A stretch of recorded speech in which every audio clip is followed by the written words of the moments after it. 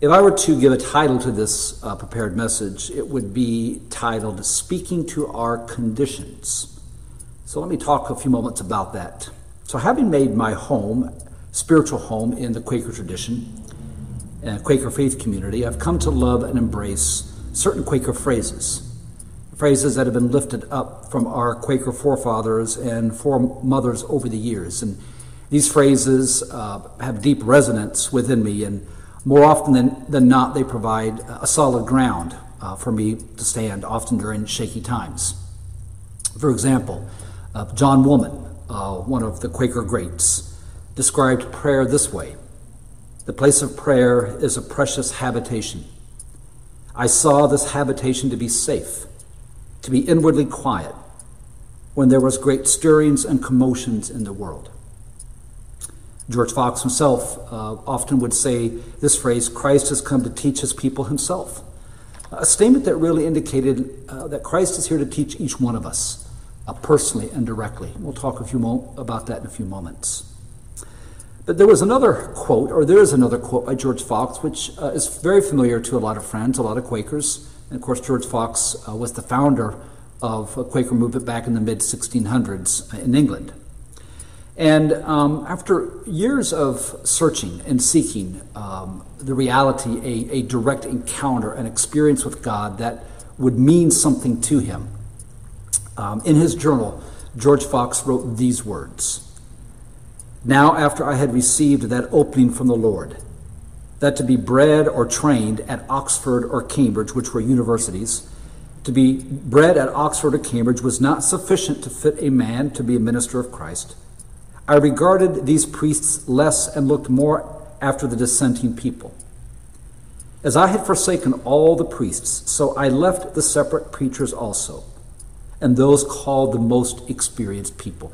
In other words, George Fox is saying is even the most educated, the most trained, could not seem to help me understand and connect with God in a way that was meaningful and powerful.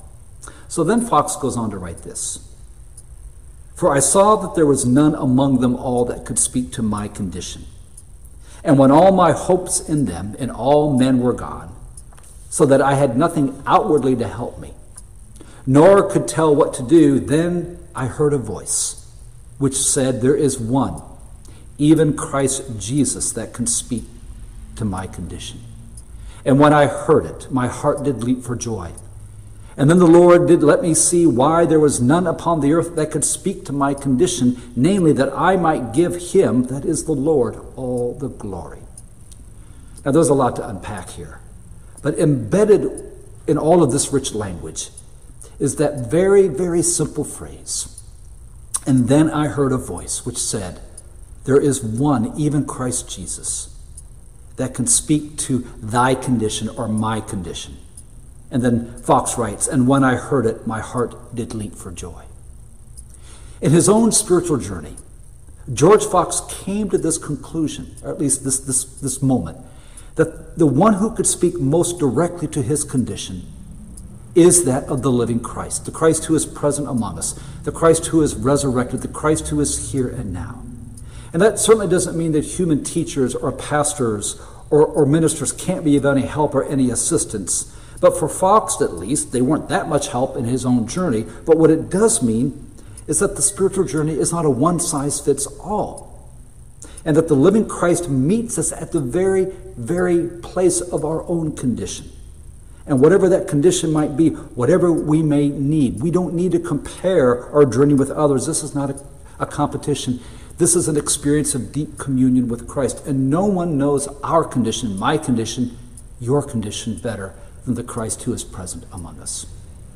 I always tell people that when I preach, whether it's 20 minutes or 25 minutes, I have a very narrow bandwidth of maybe being able to connect with folks, because I only know the condition in a certain limited way. I only know my condition to a certain extent. And I may be aware of your condition if I've had conversations with you, if you've communicated with me, if I know a little bit about what's going on in your life. Even if I know the human condition in general, my bandwidth is very, very small. So what we understand here is that the one who knows our condition fully is that of the living Christ, who is with us, who is present among us, and who is here to teach his people himself. One of the practices that Quakers often use to deepen the spiritual formation of our life is that of queries or questions. And these are questions that invite self-reflection, partly because we're more apt to embrace a truth about ourselves if we come to it in our own way or through our own self-realization rather than we're being told we have to believe it or we have to see it this way. We don't often respond very openly in that manner. The spiritual journey, I like to say, is not about persuasion, it's about reflection. It's about coming to this deeper understanding of our own life and the world around it and being receptive to the wisdom and direction of Christ and the wisdom and direction that Christ brings to our life. And these questions and these queries open up a space in us for Christ to speak to us or to connect with us. So I have just 2 or 3 queries that I want to share with you with a few comments on each that I hope will help to open up this space. Query number 1 is this: is my experience of the living Christ a personal encounter, or is it a borrowed and secondhand experience?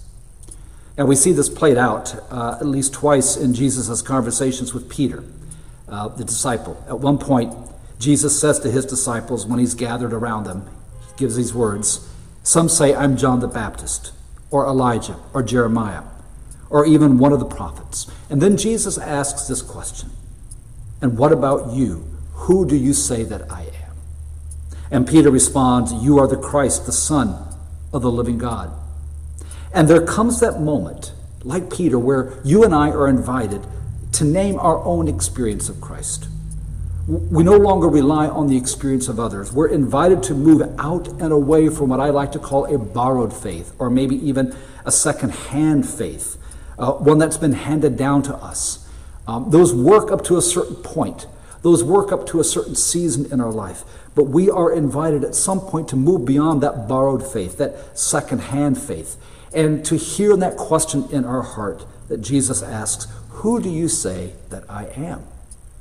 Is my experience of the living Christ a personal encounter, or is it a borrowed and second-hand experience? Is it an experience that I just have borrowed from books? Is it an experience that I have borrowed from my favorite teacher or my favorite preacher or whoever I may listen to? Is it one that I've borrowed, or is it one that is truly one that I live and I live into? I've used the phrase before that the spiritual journey is not a one-size-fits-all, and it isn't. The spiritual journey is this living relationship with the living Christ. It is a dynamic relationship that is very personal and invites us to name our own truth in connection with Christ and then to live out that truth in connection with Christ, rather than just simply parrot back someone else's truth or simply repeat what someone else has told us to repeat. Is my experience, is your experience of the living Christ a personal encounter, or is it a borrowed and second-hand experience? A second question, second query: am I aware of my own condition? And am I open to what Christ may speak into my life? Sometimes we're not aware of our own condition, and other times we're not aware until we're willing to be honest with ourselves, or we have a real significant moment of self-awareness. Other times there are seasons of disruption, seasons of change and transition in our life, and we may not be completely clear of what our condition may be, but we're more open to what Christ may reveal to us and speak to us because of all that's going on in our life. When I talk about speaking to our condition, what I'm really inviting us to think about is, what is the state of our heart? What is the state of our soul? To speak to our condition is to speak directly to who we are. Speak directly to our own needs. Speak directly to our own circumstances. Speak directly to our own life. Now, our conditions will truly vary because we're all unique and we're at different places and seasons in our life. Our condition may be one of grieving or absorbing some loss in our life. Our condition may be one of needing clarity or guidance or wisdom. Sometimes our condition may be one of sadness or melancholy, or it may be one of weariness and exhaustion. Sometimes our condition is one of anxiousness or stress or Our condition is one of fear. Our condition can be one of frustration. It can be one of agitation, and sometimes our condition may be one of anger. Whatever your condition is, what I like to say is the living Christ is like a soul specialist. Meets us directly at our point of need in a very personal, in a very intimate, and often in a very revealing way. Sometimes so revealing that I'm not even sure I want to know. I'm not even sure I want to be aware, because it's so revealing, so personal, and sometimes so spot on. That's when Christ speaks to our condition. And like Fox, it can help us and our hearts leap for joy. But there may be moments in which we are taking a step back, and we're a little shook up because of what we see, of what we experience. And then we have to begin to ask ourselves, am I willing to receive this or not? The invitation is to be accepting of the condition of our soul and to welcome whatever Christ brings to our condition, and to realize we don't have to hide who we are, and what we're experiencing or feel is that we have to perform in a certain way, because Christ comes to us in love. Christ comes to us in mercy, in the tenderness of his love. When I go to a doctor or a specialist, the only way the doctor is going to be able to speak to my condition, if you will, is if I'm honest about what I'm experiencing and feeling. And then it's really up to me to welcome what the doctor or specialist offers me in connection with what my condition needs. So to live into the condition of our soul is to live into it without any editing or performing, and to receive what Christ may speak to our condition. So that's the second query. Am I aware of my own condition, and am I open to what Christ may speak into my life, or what Christ may reveal to me about who I am or what I need? And then the third query or question is this: how might the living Christ be speaking to the condition of our world? And how might Christ be speaking to you and I about how to show up and be present in our world? Now, at the risk of diagnosing our world in one big brush, I think our world's condition feels tired, feels exhausted, it feels overwhelmed, it feels anxious, it feels stressed.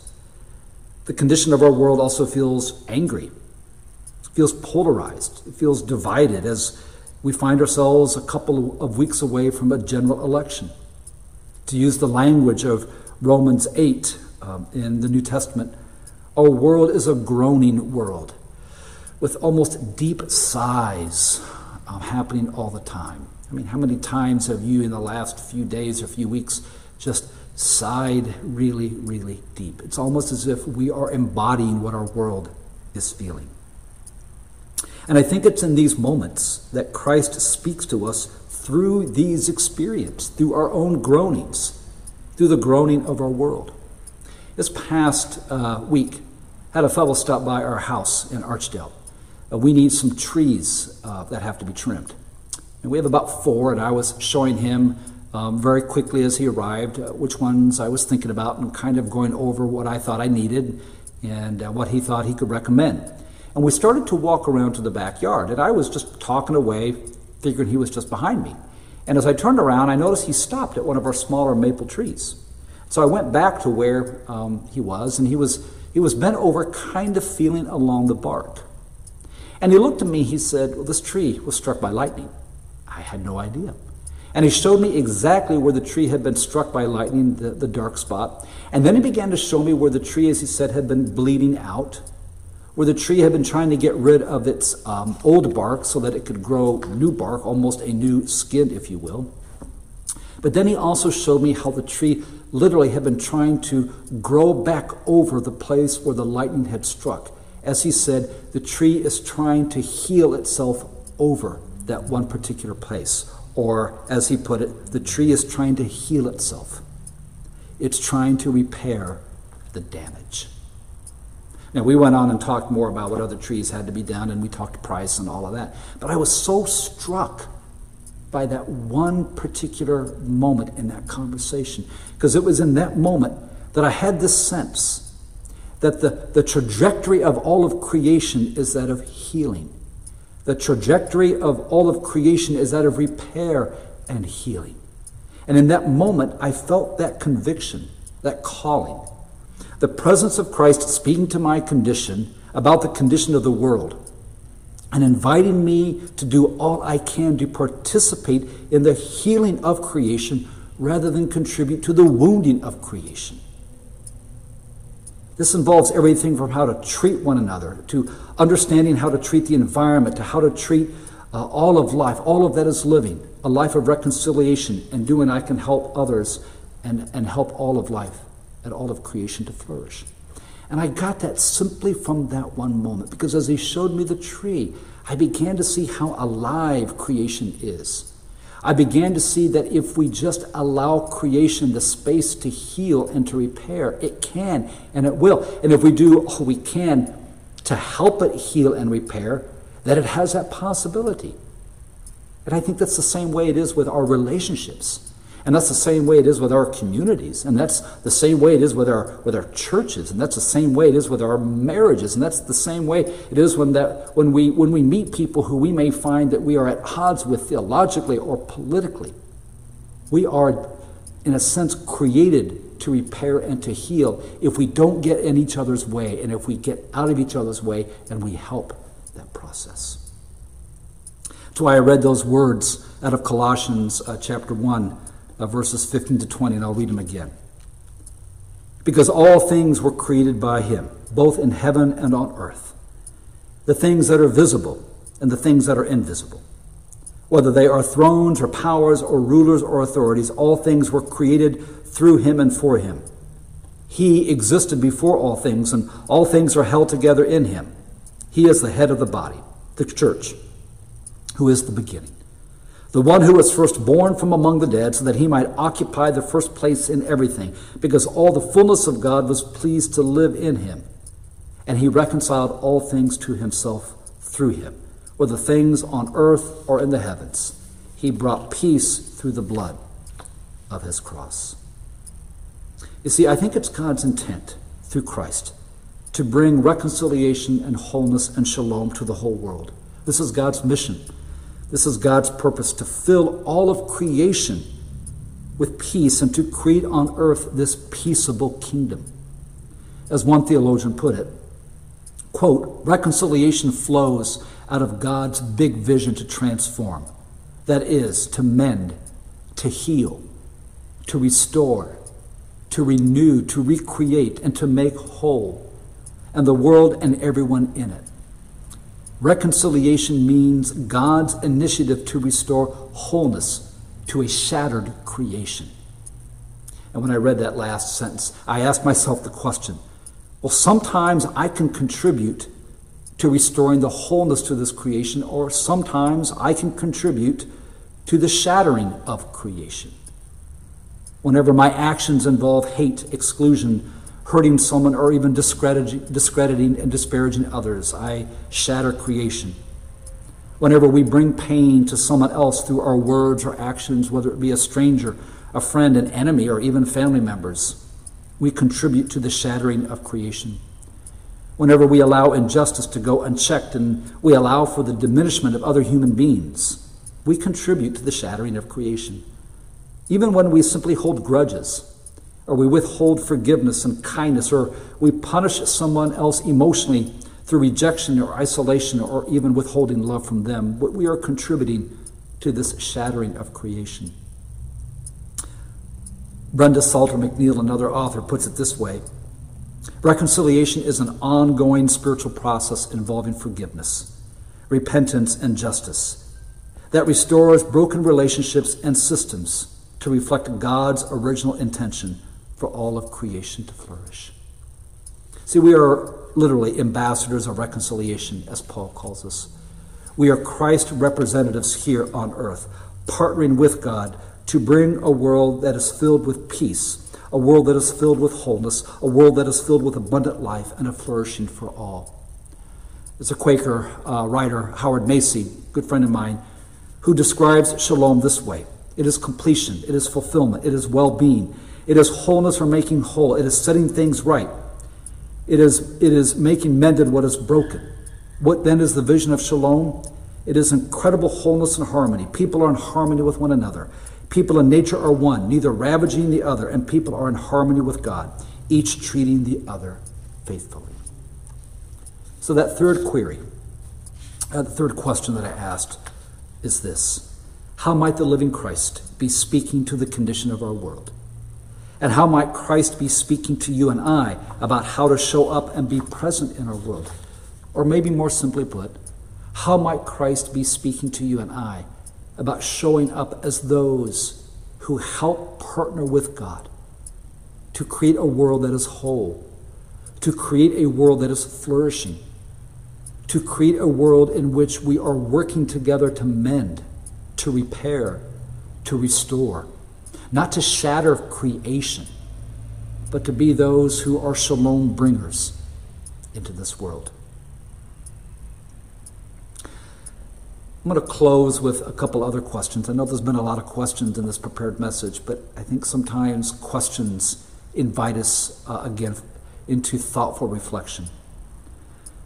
These are from the Faith and Practice of Britain Yearly Meeting. I'm going to share these questions, and then we're going to go into another song by Mark. And I invite you to maybe reflect on these queries or these questions as we listen to Mark play. Bring the whole of your life under the ordering of the Spirit of Christ. Are you open to the healing power of God's love? Cherish that of God within you, so that this love may grow in you and guide you. Let your worship and your daily life enrich each other. Treasure your experience of God, however it comes to you. Remember that Christianity is not a notion, but a way. Bring into God's light those emotions, attitudes, and prejudices in yourself which lie at the root of destructive conflict, acknowledging your need for forgiveness and grace. In what ways are you and I involved in the work of reconciliation between individuals, groups, and nations?